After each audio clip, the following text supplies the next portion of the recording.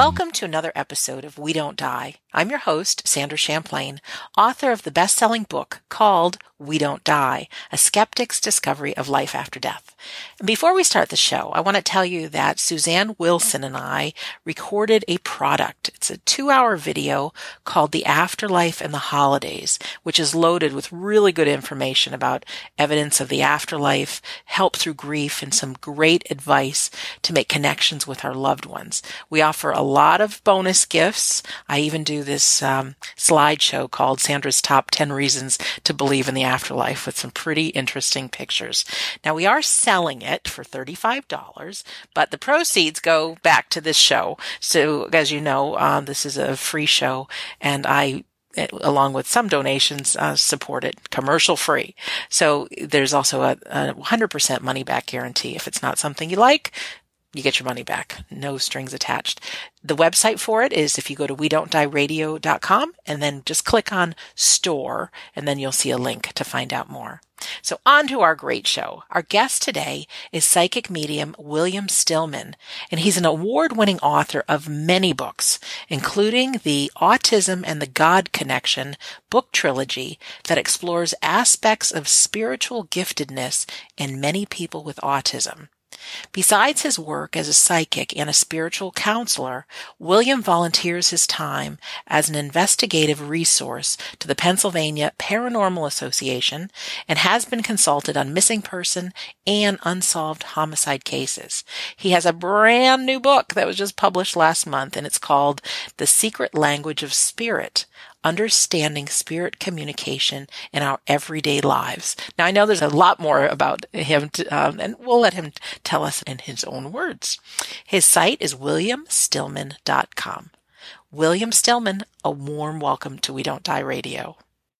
Hi, Sandra. Thank you so much for having me on your program. I'm excited about it and looking forward to having a great chat with you. Me too. And I just said before we started recording that sometimes I get so excited that I trip over my words, and you just saw or heard a demonstration of that. So I'm excited, really, truly. Where are you coming to us from today? You're on the East Coast like I am, Pennsylvania? I am in Pennsylvania, yes. And it's a beautiful day here. And, no offense to anyone that has snow, but it's in the 50s here today. So it's a great day. Lucky you. And we are recording this December 19th, actually, in 2017. You never know how far in the future someone is listening to this. So it is winter time here, but we do have listeners all over the world. So just a really warm welcome to our listener today also. So William, how does your story begin? Why don't you give us a little bit of your past and how you got into, oh gosh, you've done so much, but I know you know your story better than I. So the floor is yours, so to speak. Well, thank you, Sandra. I am a firm believer that we all possess gifts and talents. And for those of us who are truly fortunate, those gifts and talents can define our vocation, what we do for our employment, or they can define our avocations, our hobbies and our passions. But I'm also very much a believer that we all uniquely possess spiritual gifts and talents as well. And I have been blessed and privileged to discover what those gifts and talents are within myself, but that didn't happen until I was in my late 30s or early 40s. So a little bit later on in life, I was something of a late bloomer, I think. How did that happen? Is it just an interest of yours to get into this field?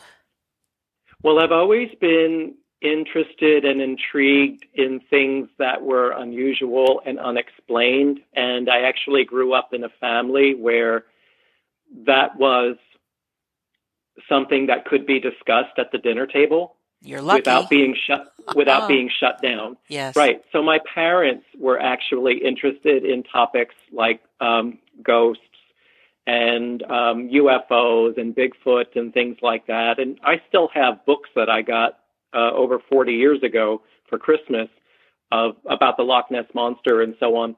So I've always been really interested and intrigued in things that do not have a quick and easy explanation. But I started out life as an intensely, exquisitely, painfully sensitive child. And one of my earliest recollections of the degree of that kind of empathy was sitting in a church pew during service and sobbing uncontrollably and not being able to contain that emotion. And I became aware of my parents whispering back and forth, and they just suddenly picked me up and we walked out during the middle of service, which sort of shocked me at the time. And I never told anyone what was going on with me, but I had been staring at a glorious, terrible stained glass window of the crucifixion. And I was grieving as a 5 or 6-year-old. I was grieving for the pain that Christ must have endured just by looking at the stained glass window. That's really sensitive, I think, Yes. in hindsight. And, you know, when you're that empathetic and that exquisitely sensitive as a child, it's accepted up until a certain point. And the tipping point for me was entering adolescence, because that kind of gentleness doesn't go over real well with other little boys, especially as people are becoming more mature and more sophisticated and they sort of break off into factions and cliques. And I was easily odd man out. And so I entered into a very dark and destructive period of time that lasted for about 7 to 8 years of my life. And on a virtually daily basis, I was verbally abused and physically harassed, and my speech and my body language were publicly and openly mocked and mimicked in front of adults who did little to nothing to curtail it from happening. And in hindsight, I recognize now that I developed a very severe depression. I almost committed suicide as a teenager. Oh, no. On more than one occasion. And I also developed post-traumatic stress disorder. So I had a lot of nightmares and night terrors, and developed a lot of social anxieties, developed a lot of phobias about going to school and so on. But I think, and this is the point I want to drive home to those listening, I think the thing that occurred that was most profound was I did not have a support system in place around me. And I began to reflect back what other people were projecting upon me. And I think this happens often. And so I became very cynical. I became very bitter. I became emotionally indifferent and detached. I was in survival mode. And I also became attracted to very dark things. I became very morbid. So this is about 45 years ago, this all happened. And this was at the time when the movie The Exorcist had first come out. Mm-hmm. And I was much too young to see it, of course, but I was fascinated by that topic. You know, in the 70s, you had either, Jean Dixon, I don't know if you remember her, very Vaguely. Well-known clairvoyant. Yes. And you had the amazing Kreskin, who was a mentalist. Yes.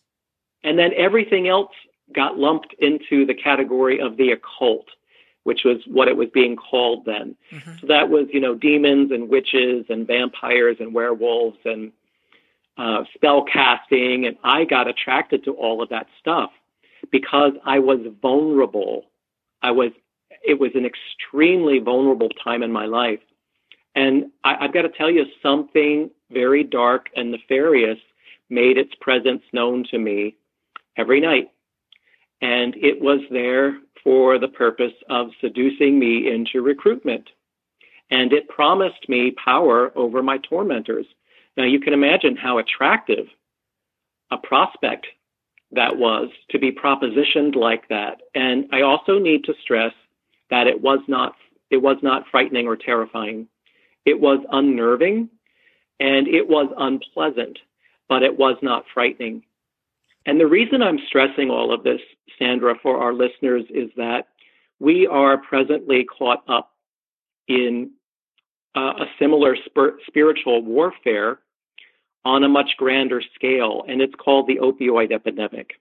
Yes, sure. So if you interview people who have been drug abusers, if you interview people who have been addicted, if you interview people who have been alcoholics, as I have, oftentimes they will report that there was a presence around them, there was a heaviness around them, or they were hearing a voice or voices other than the voice that they would use to talk themselves through something, and the voice was telling them to harm themselves and others.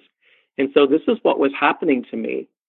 And it colored my way of being for a number of decades. And it wasn't until I was in my late 30s when I finally began to wake up and come out of a coma. And I decided I didn't want to behave like this any longer. I was sick and tired of behaving in a way that was inauthentic.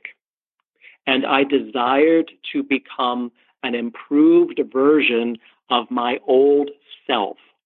And this is also another important point that I wish to make for your listeners, is that not one of us is locked into portraying ourselves in the way that people have always known us. If you desire to create truly authentic change and transform, you can do it at any given moment. The choice is entirely yours. And I reclaimed my relationship with God, about whom I had been very indifferent for quite some time. I christened the very protective presence that I had felt around me for quite some time, because I've had a ridiculously blessed life in many, many ways. And once I honored the relationship, because it is a reciprocal relationship, you have to put energy and effort into it, just as you would with any friendship or any relationship that you care about. Once I did that, everything shot through the roof and came flooding back in waves. And I made up for decades in about 3 months' time. And it was an extraordinary growth spurt. I was being tutored and mentored in dreams every night. I was being given spiritual problems to solve. I was being shown various aspects of human nature that I would need to be aware of moving forward. And some of this started to spill over into real time as well. And Sandra, that is when the spiritual giftedness began to manifest. And I began doing the work professionally when I was 40, and I'm going on 55 now. What an incredible story. First of all, that you can switch. And that's very inspiring, because I think many of us know people in the shoes of maybe not a drug user, but alcoholism or going down the wrong tunnel. And the fact that you can make the change. And I love how you say you must put the energy in. You know, so many of us just want like a miracle to show up on our doorstep. And somebody had once said, there's actually a book, God will work with you, but not for you. And oh, I love that. Yeah. I love that. Yes, because, you know, things really rarely fall into our laps. As you just said, you have to put forth the effort. And that's the beauty of having free will. Yes. Yes. Oh, I'm really enjoying your story, even though I know there's hardships but I think, you know, the good and the bad, it all really forms us to who we are and then how we can serve, because you've been there. So when you talk about your spiritual gifts coming, you know, the name of the show is We Don't Die. So I'm thinking in this conversation, you've got a story or two why you believe in the afterlife, but, did things just start happening that you knew? I mean, even in the realm of the afterlife, that you knew you were onto something here, that you chose to make this a career path? Well, I knew there was an afterlife because I got a brief tour Did you? Yeah. Okay. Let's hear more. Very brief. Very brief. It was one of those extremely vivid dreams where you feel as though it was extremely real. And I felt that, and I've written about it also, I feel that I was on the outskirts of the heavenly realm. And I come to find out that what I saw and what I experienced, other people have seen also. I tend not to commiserate with other psychics, and I don't read a lot of other people's books That's because okay. I don't want to be influenced. Sure. But I come to find out that a lot of other people have seen this same area where it is perpetually springtime. It's a beautiful meadow dotted with wildflowers, and there's a forest of evergreens at the far end, and there was a gorgeous waterfall beyond that. And I have learned that other people call it Summerland. Yes, And are you familiar with it? I am. Oh, beautiful. This is such a great validation for me. And I have also seen Summerland used as an intermediary area for people who are in the process of transitioning, but maybe need a little extra help. Like when I think that the dying process and the transitioning process is as unique an individual as each one of us is unique. I agree. And so I don't think it's a one size fits all type of process. So I think some of us are going to know exactly where to go because we're old hat at doing it. And so it's like a little minnow sort of wending its way downstream, and we just know right where to go instinctively. Others might be a little bit confused or a little disoriented or need a little extra help. And so that's where I've seen Summerland being used. I have seen people's grandparents coming to greet them across the field. I have seen people's dogs come bounding and leaping across the field toward them. And that kind of reunion is just so irresistible because you get caught up in the elation and the jubilation of the emotion that it only makes sense to continue on the rest of the way with them.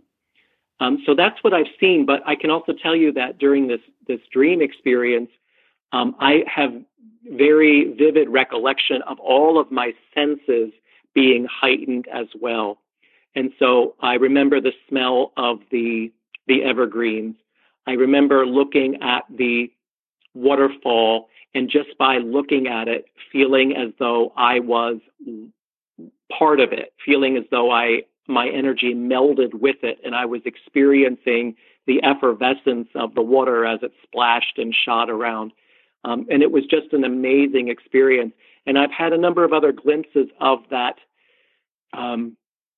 infrastructure beyond the Summerland area as well in prayers and in meditation time. And it's an amazing place. And what I have seen beyond Summerland, and again, I don't feel it as though it's everything, but I think it's part of the heavenly realm, is what looks like an expansive university campus.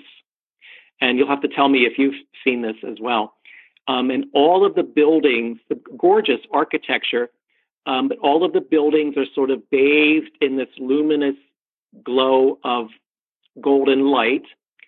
And I remember sort of floating past the buildings, and they're translucent. And I suspect that it's really just sort of a way of marking space or marking territory, because I remember being in a room that wasn't a room. I mean, it was a space, but it didn't have walls. But I remember floating past these buildings, and I could see inside of them. And it looked like, classrooms and lecture halls. And I remember seeing these things grouped together that to me looked like frog eggs or fish eggs. And it took me a little while to figure out that those were representative of souls and groups and clusters of souls. Interesting. Yeah. So it's a fascinating place. It's not that you sort of lounge around on clouds popping bonbons. I think there's a lot of activity going on. and there's a lot to be doing. Yes, I hear that. And I've done a lot of reading, and your description sounds very close or right on to some of the things I've heard, and even have interviewed quite a few people. Attorney Roberta Grimes, I don't know if you know Roberta, but she's written many books, and one of them is called The Fun of Dying. And I had read it back around when my dad passed away, and I really got actually ticked off by the title. But that's what had me read the book. And she is an attorney, business attorney, very smart woman, written several books, but she describes Summerland and the dying process. And, so it's really interesting to hear your version, because I'm thinking, wow, you're tapping into the same thing. And I love it. Yeah, that's beautiful. Mm-hmm. And again, it's a great validation when you have people unknown to one another who are experiencing something very similar to one another. And I think we also need to bear in mind that my experience is going to be different from others because it's all being filtered through this channel that is uniquely who I am. Correct. And so it may not align precisely with the experiences of others, but it's in the ballpark. Yeah, that's great. No, I think that's great. Now, I was on your website earlier today, and you've written many, many, many books on all kinds of different subjects. And you are focusing, you've got your trilogy books, and then you have your new book. Could you talk a little bit about how you, even started writing books and what your passion is today? Well, I have several passions. I have to say that my foremost passion is for the psychic mediumship work that I do. I've also healed people of physical pain and discomfort through a process that I just sort of figured out intuitively, and it takes less than 5 minutes to do. It's very quick, probably because I don't have a great attention span, but I love the work that I do so much, and I'm fascinated by it personally. As I said, I always have been interested in things that are unique and unusual. And my latest book, The Secret Language of Spirit, was written after I went to the movies. And I saw a picture, I don't know if you've seen it, called Arrival. I believe it came out last year. Yes, I have. With Amy Adams. Yeah, I liked it. As a university professor who is a linguist specializing in decoding unusual foreign languages or little-known languages, and she gets tapped by the United States Army to help to decode extraterrestrial communications. Yes. And I was so impressed by that film because I thought it was so realistically presented. It was great. But I also thought to myself, I'm doing that too. In the work that I do, it's like deciphering hieroglyphics because spirit rarely communicates to us in ways that are audible in terms of language unless it happens in a dream state. When spirit communicates to us during our waking hours, it's usually in ways that are cryptic and iconic and symbolic. And that requires some tweaking and interpreting to understand. And so I really wrote The Secret Language of Spirit as a primer for the layperson to understand what may be going on around them on a regular or daily basis in terms of paying attention to signs and symbols and signals. And the thing that I think is really interesting is that as a culture, we are globally shifting more and more towards communicating with one another in the ways that align with spirit speak, and it's called emojis.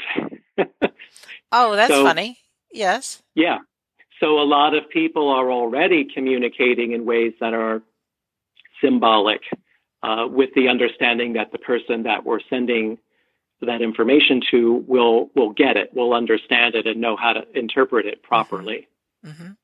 I love that you call the book "The Secret Language of Spirit," understanding spirit communication in our everyday lives. It's inclusive of us. It's um, common, I think, for anyone who's grieving or lost a loved one, or in that category, to think we need to consult a psychic medium, that our loved one is somewhere out there.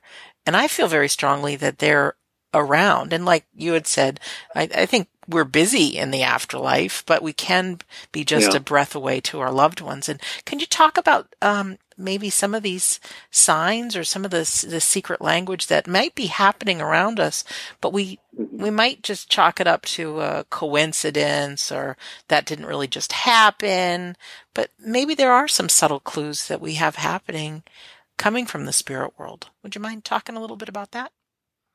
I would like to do that. May I just take a moment to address the point that you were making about our loved ones being busy, and then also around us, and desiring to hear from them?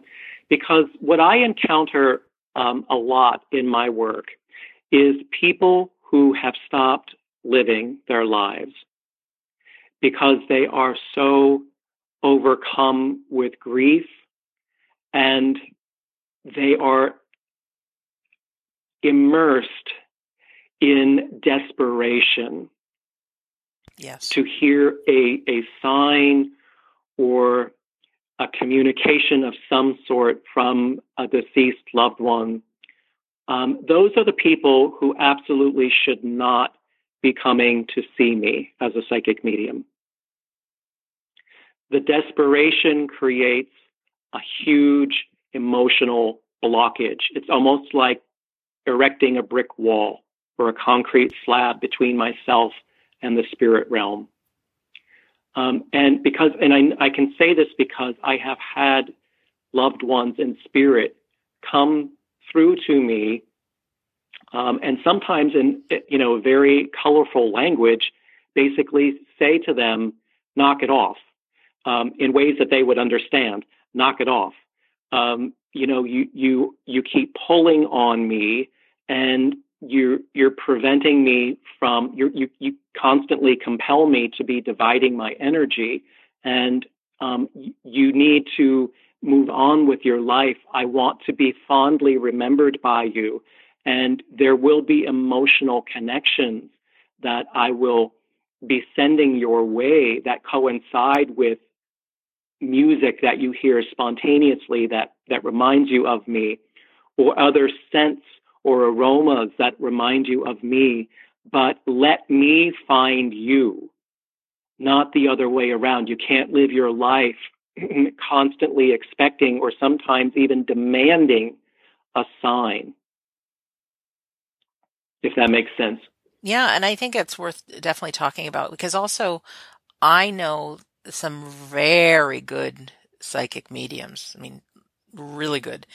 And to come to, like, from that demand. And also, I do think, grief is a process that we go through, but we can be a little bit proactive also, and maybe not, because there's times that we feel guilt, there's times that we cry, and obviously you have to express all those, but to do some proactive things to make yourself feel better, go out for a walk, be out in the sun, be with people, things that can raise our energy. But I have heard these stories from some really good mediums when there is such heaviness and such demand that it doesn't provide the energy needed to have that communication take place.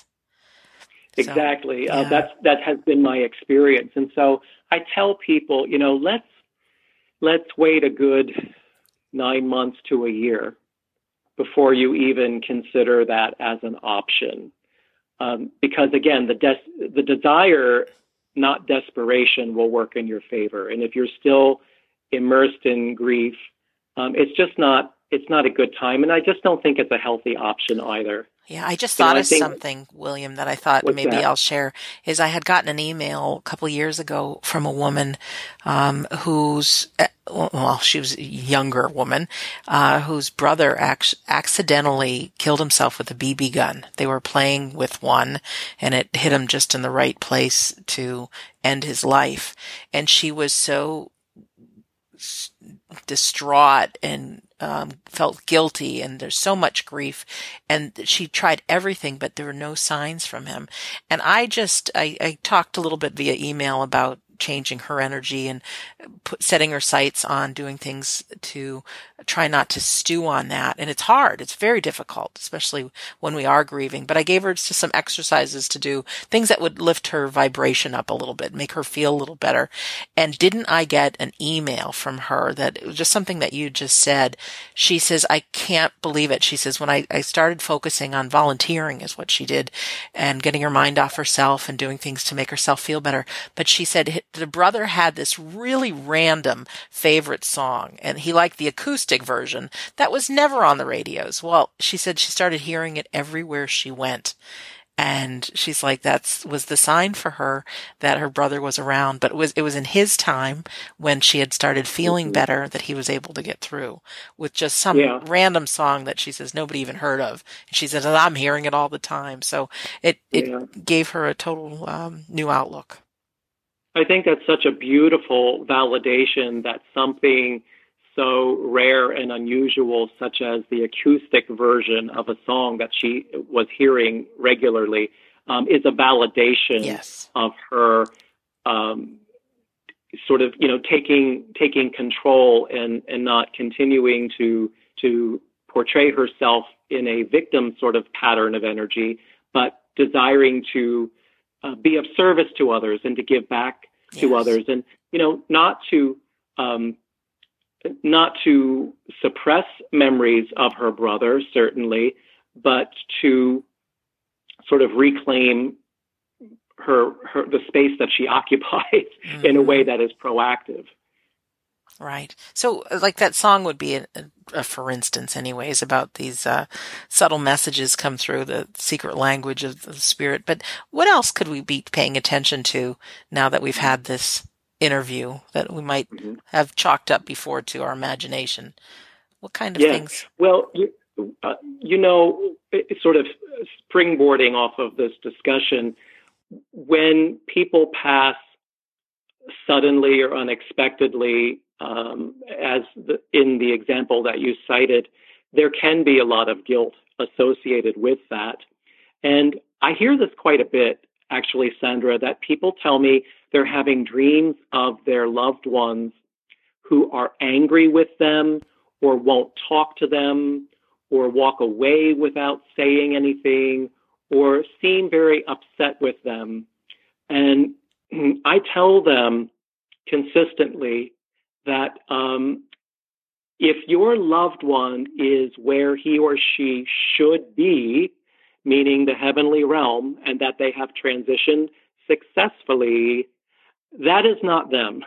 Yes. Because if they are where they should be, they have absolutely released all hold on any low vibration human emotions such as hate, anger, depression, resentment, anything like that. And oftentimes it is the human brain's way of venting our own psychology in our dreams in an effort to sort of work through some of the issues that we feel are still outstanding with our loved ones.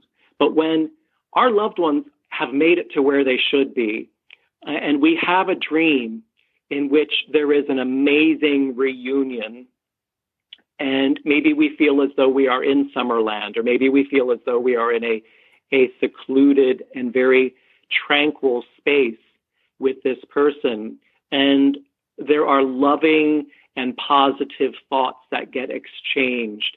And we may not remember anyone speaking, but we know that we were with them, and when we wake up, we may even be kind of weepy because it felt so real. As you know, that's called a visitation. Yes. And the dream state is certainly a common vehicle by which spirit can communicate with us, because we've been conditioned since infancy that in dreams anything is possible. And our mind is relaxed oftentimes. And there's the opportunity there for that spiritual reunion.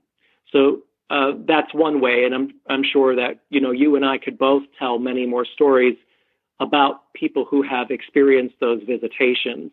And it's a beautiful thing. Another way is the manifestation of threes. Now, what do you mean? Well, yes.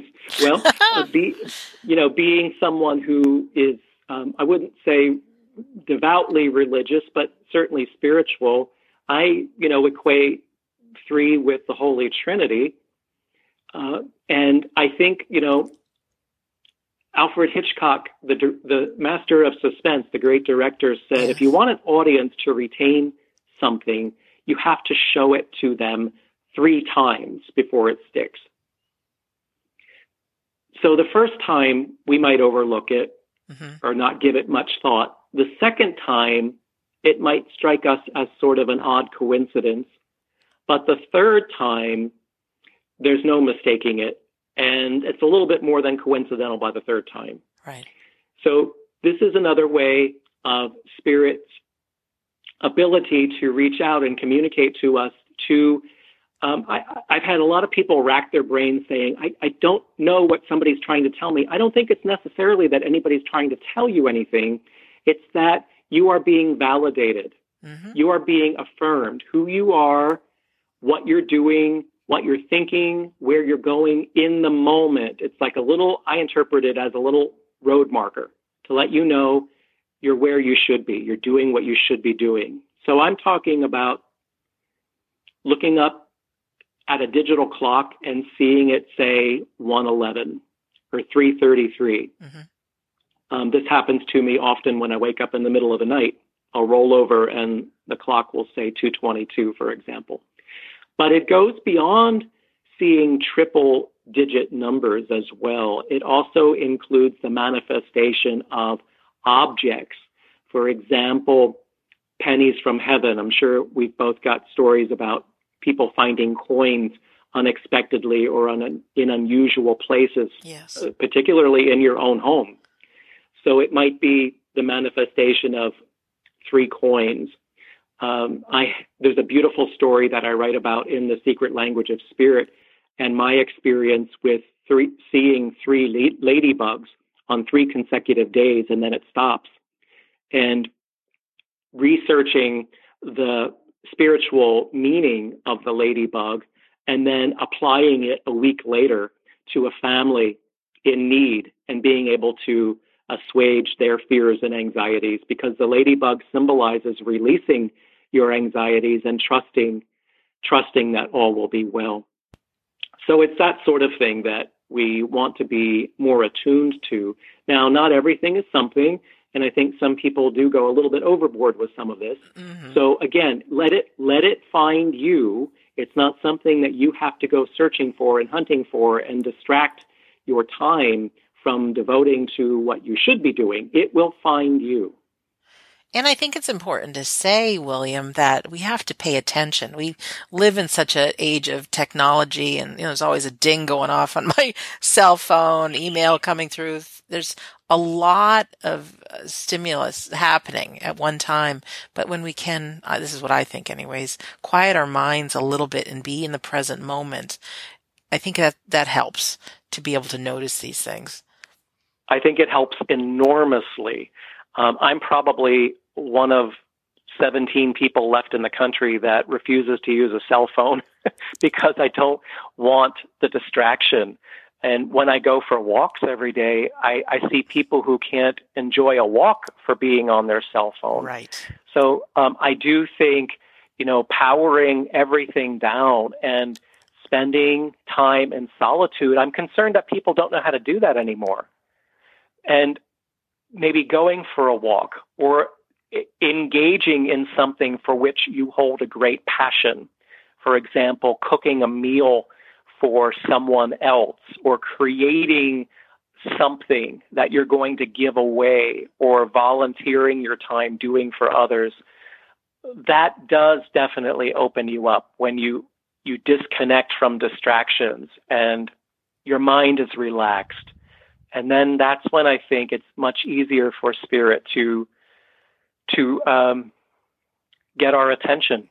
I want to just tell a funny story that just happened to me. Is some of my listeners know that I recently bought a book. It's called The History of Ghosts, and Dan Aykroyd, who wrote Ghostbusters and starred in it also. It's his father that wrote the book, and he does the foreword. And it's been on my desk, like, oh, I got to read the book. Like, it's right in there in my mind that, Sandra, open the book. It's always there recently, William. So I just went to the grocery store this morning, and I had the radio on, and all of a sudden I hear, "Hi, this is Dan Aykroyd," and he's got his own vodka these days. But I hear this advertisement for his vodka, and I just heard his name and his voice, and I thought, there's my sign to open the book and start reading. And yeah. Now, someone who is, and I very much appreciate and respect that you are a former skeptic, and I'm skeptical skeptic. too. Yep. I'm skeptical about what I do also. It has to be pretty profound to impress me. Right. And stick with me. But someone who is skeptical or disbelieving would just blow that off or not pay attention to it at all, not make the connection. Oh, not me though. I mean, I've heard it in my mind a lot because, there's some stuff that I've been researching, this world of trance mediumship and physical mediumship. I'm all over the map researching the afterlife. But there's this term called ectoplasm that was in the movie Ghostbusters, and come to find out that when he wrote the movie, this Dan Aykroyd and his dad really witnessed some stuff, that happened, many, many, many years ago, and he based some of it on writing the movie. And I just thought, there's so much more to life than meets the eye. And so, in my spare time, I like to read different things. And it was so cute today that I got that affirmation, that it's like, okay, Sandra, you like this stuff, read the book. So anyways, William, I don't want to forget to ask you, you have a trilogy of books, that deal with autism. You've got Autism and the God Connection, The Soul of Autism, and the Autism Prophecies. I do know we have a lot of listeners who have children with autism, and I'm just wondering if you could share a little bit about what those books are about and how autism can relate to spirituality. Right. Well, I don't wish to polarize anyone to an unreasonable extreme.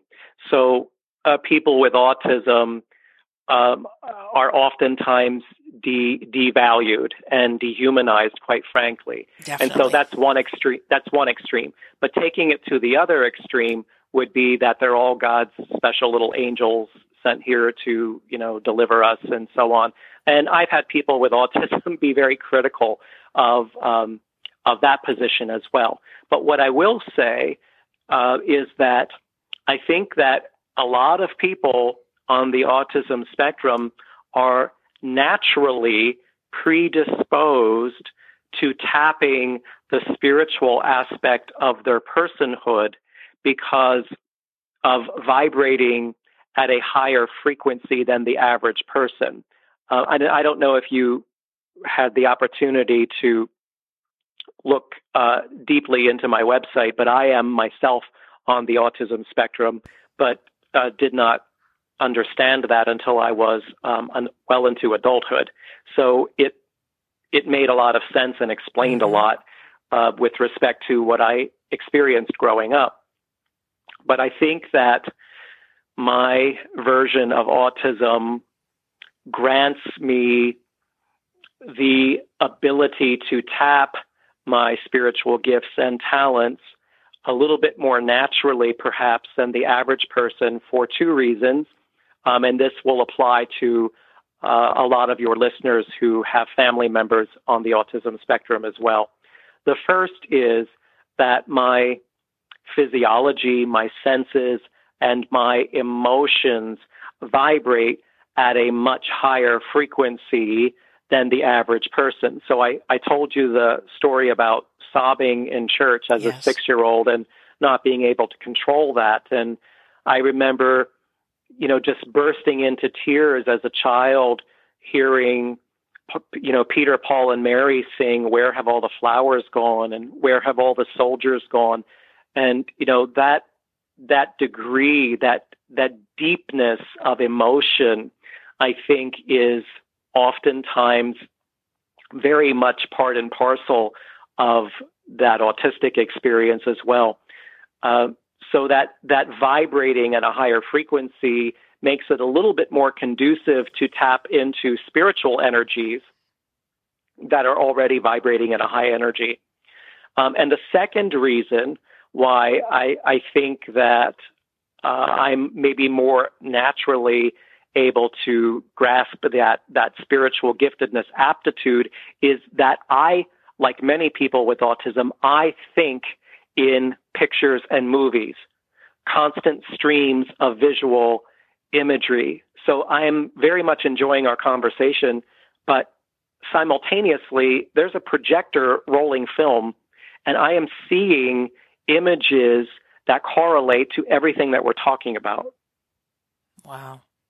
And so that sounds like a lot of work and effort, but it's not at all. Autopilot, I'm sure, for you. It is exactly. It is completely effortless.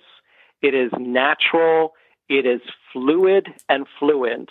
And it is exactly one of the primary ways in which spirit communicates to me, and that's called clairvoyance, which is being impressed with pictures, movies, words, phrases, names, and so on. So when you're doing a reading for someone, are you seeing, are these images coming through that are pictures, and then you're just like the telephone that you're translating what it is you're seeing? Yes. Well, I am blessed that spirit will play off all of the clairs with me. So it's not just the clairvoyance. Aren't you lucky? They will send me, the pictures and movies and words, but they may also make me feel something physically. Oh. I may also smell, hear, or taste something as well. So they're playing off of my senses, my emotions, and my memories. Oh, can you give us an example of maybe something you smelled or tasted? Because I think that's interesting. Well, I haven't heard those stories. A nice story. Oh, yes. Well, I was going to tell you a not so nice story. Well, you can tell me not so nice as long as it's appropriate for our over 21-year-old listeners. I mean, there have been several occasions where I'm working with folks, usually in an audience type of setting, and I'm honing in on a couple of people, and I start tasting blood in my mouth. Oh. And they will say, yes, he put the barrel of a gun in his mouth and pulled the trigger. And that's how he passed. Okay. Yeah. Now, the pleasant thing is that there are many times when I end up channeling grandmas, and they are very appreciative of the opportunity, and they want to make sure that neither myself nor my client leaves on an empty stomach. And so they will start making their specialty for us, and I'm smelling it. And on one occasion, and I'm trying to remember this woman's ethnicity. This is fascinating to me because I'm learning new things all the time that get verified by clients. But this grandma, she did not speak English. And fortunately, my spiritual team uses Google Translate. So they're able to You're funny. take a foreign language and put it into words for me. But this grandma was making a dish with rice and spices, and she was wrapping it in banana leaves. And I said to my client, is this right? Am I seeing this correctly? It smells good. Do you know what this is? And she said, oh, yes, it's such and such. And my grandma used to make it all the time. That's great. That's fantastic. Sometimes it's as simple as, chocolate cookies. Other times it's, they're busy in the kitchen whipping up her birthday cake with candles on it. And it's because either my client just had or is about to have a birthday, or someone else in the immediate family has a birthday either that day or in that month, and they wish to acknowledge the birthday. Oh, that's great. Really great. William, your website, williamstillman.com. Pretty easy. Could you just walk us through what's available on your website if someone goes there now to do a little research on you, see your books, and even someone might feel compelled to find you to do a one-on-one. And is that something people can do? That's something that people can do. I am based in Pennsylvania, as you said, and so there are opportunities to do that live and in person if you're in the area. I will also do something long distance using phone or Skype. Great. And there's biographical background on me, on the work that I've done in the field of autism and in the psychic work that I've done. If people go to the psychic bio portion of my website and they scroll all the way down, there's a bunch of videos where they can see me in action so they can make up their own mind about the authenticity of what I do. And if people listening are Facebook people, on the homepage in the upper left corner of my website, they can click through to my Facebook page, and every morning I put up an original inspirational quote that I've received in my prayers and meditation time, and I pair that with an image, and it might be a nice way for people to start their day. Oh, I like that. And I do believe you have to, anytime we consult anybody, it's good to get recommendations from friends, but also to find, research their stuff. Is this somebody that your soul resonates with? Absolutely. I think that's so important. Absolutely, yes. Yeah. And I did notice I have an aunt who I live with that is a huge Wizard of Oz fan. And I was a little amazed to see that you have some Wizard of Oz books. Could you just speak briefly as to your love for Wizard of Oz? Oh my gosh, I didn't pick it; it picked me. What do you mean? I think I came out of the womb knowing everything there is to know about the Wizard of Oz. But I think in hindsight, it's really in keeping with that fascination with things that are unusual and mystical. And it's been a passion of mine for many, many years. And I've been really privileged to amass an amazing collection and to have written a number of books on the subject. Oh, I think it's just wonderful. And we're recording this with still a few days to go till Christmas, so I might be doing a little shopping on Amazon for my auntie. Is there something I should be asking you that I haven't, or something that you feel compelled to share? There's so much about you, and I want to give you the floor to just share. Or if you're even seeing some pictures and images and feelings right now that you think is important to share.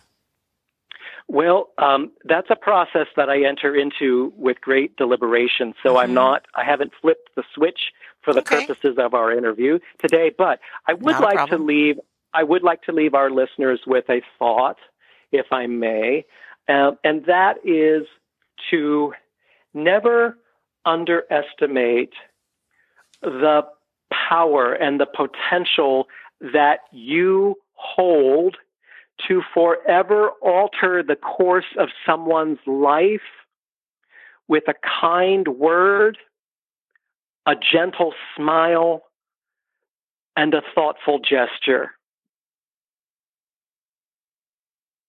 That's beautiful. And we don't think of that. Well, I'm speaking for myself. In the busyness of our lives, a kind word, gentle smile, or a gesture. Thoughtful gesture. Especially at this time of the year that we're taping our interview, it's, the holiday season. Think about being stuck in a long line at a cash register. And that's when people tend to devolve into a lot of complaining. So see that as an opportunity and a teachable moment to set an example. And maybe change the course of the conversation by giving the person in front of you a compliment or expressing some compassion for their situation or their struggle or whatever it is that's going on. Mm-hmm. There's an opportunity there. Oh, I love it. Kind word, gentle smile, thoughtful gesture. And it can be as easy as the gal that was checking me out today that sounded funny, checking me out. But she was behind the register at the supermarket and she just smiled. And I just thought, you have a beautiful smile. And I put that thought on loudspeaker and I just saw her light up. And that's a simple and easy thing. It is a simple, easy thing to do. And I am concerned that we don't think to do it often enough. No. And smiles are free. Smile. I was in the airport just traveling with my mom last week, and I didn't even tell her, but I just played this little game. Let me see how many people I can make smile just with eye contact. And because, very hard sometimes to make eye contact, but just not a weird smile, but just a real quick, like, hello, smile. And I got, I think, 10 smiles in a very short period of time. And I thought, okay, mission accomplished. That's it. That's lovely. Yeah. I'm glad to know that. Thank you for doing your part. Just a little thing, but I get busy myself and I forget these things. So I appreciate it. But I think we don't realize how much we are able to create a ripple effect. Mm-hmm. Yeah. And I've interviewed a bunch of people who've had near-death experiences. And speaking of ripple effects, they all say that there's this life review, and you first see yourself from the shoes of the people you impacted. So you'll feel if there's any negativity thrown their way. But then they say you see the ripple effect of the good that you've done and how far that has reached what other people do. And it all starts with your kind word, gentle smile, or thoughtful gesture. Well, William, beautiful. Thank you for being our guest today. Well, thank you for being a gracious hostess and for inviting me to be on your program. I had a great time, Sandra. I did too, and I hope you, our listener, also had a great time. Gives us some really great things to think about, and better than just think about them, put them into action. Because I love it. Advice is good, but when we actually are on the court with it, I think is when things can shift and I'll be on the lookout for some of the secret language of spirit, paying more attention, setting my cell phone down and not paying attention to every ding. I'm really lucky that we've interviewed one of the 17 people without a cell phone. And everybody can brag about that. You should listen to this great show called We Don't Die. In fact, this is one of the guests. I love that. Oh, you just brighten my day. But for our listener, I want to invite you this September. Every September, there's what's called the Afterlife Symposium that takes place in Scottsdale, Arizona. This coming year, it is September 14th through 16th. You can find out more at afterlifesymposium.org. And even if you cannot make it to Scottsdale, that's okay. I still say go to the website because there are some people doing some cutting edge things in the world of afterlife communication, things about grief, things like I didn't even know were happening. And so you can find out more on that website. And our home base for this show is WeDon'tDieRadio.com. And of course, you can listen on iTunes or YouTube or many podcast sites. But if you go to We Don't Die Radio and you can get a free copy of something I call How to Survive Grief. I've written a report called 19 Reasons to Believe in the Afterlife and several chapters of my book, which is called We Don't Die, A Skeptic's Discovery of Life After Death. So in closing, my name is Sandra Champlain, and I have just this giant smile on my face after talking to William Stillman. Again, his website is williamstillman.com. I do believe that life is an education for the soul and that your life here on earth is important. So one more time, you can offer a kind word, a gentle smile, or a thoughtful gesture. So let's put that on our radar screens for us today and every day. So I want to thank you for listening, and we'll see you soon.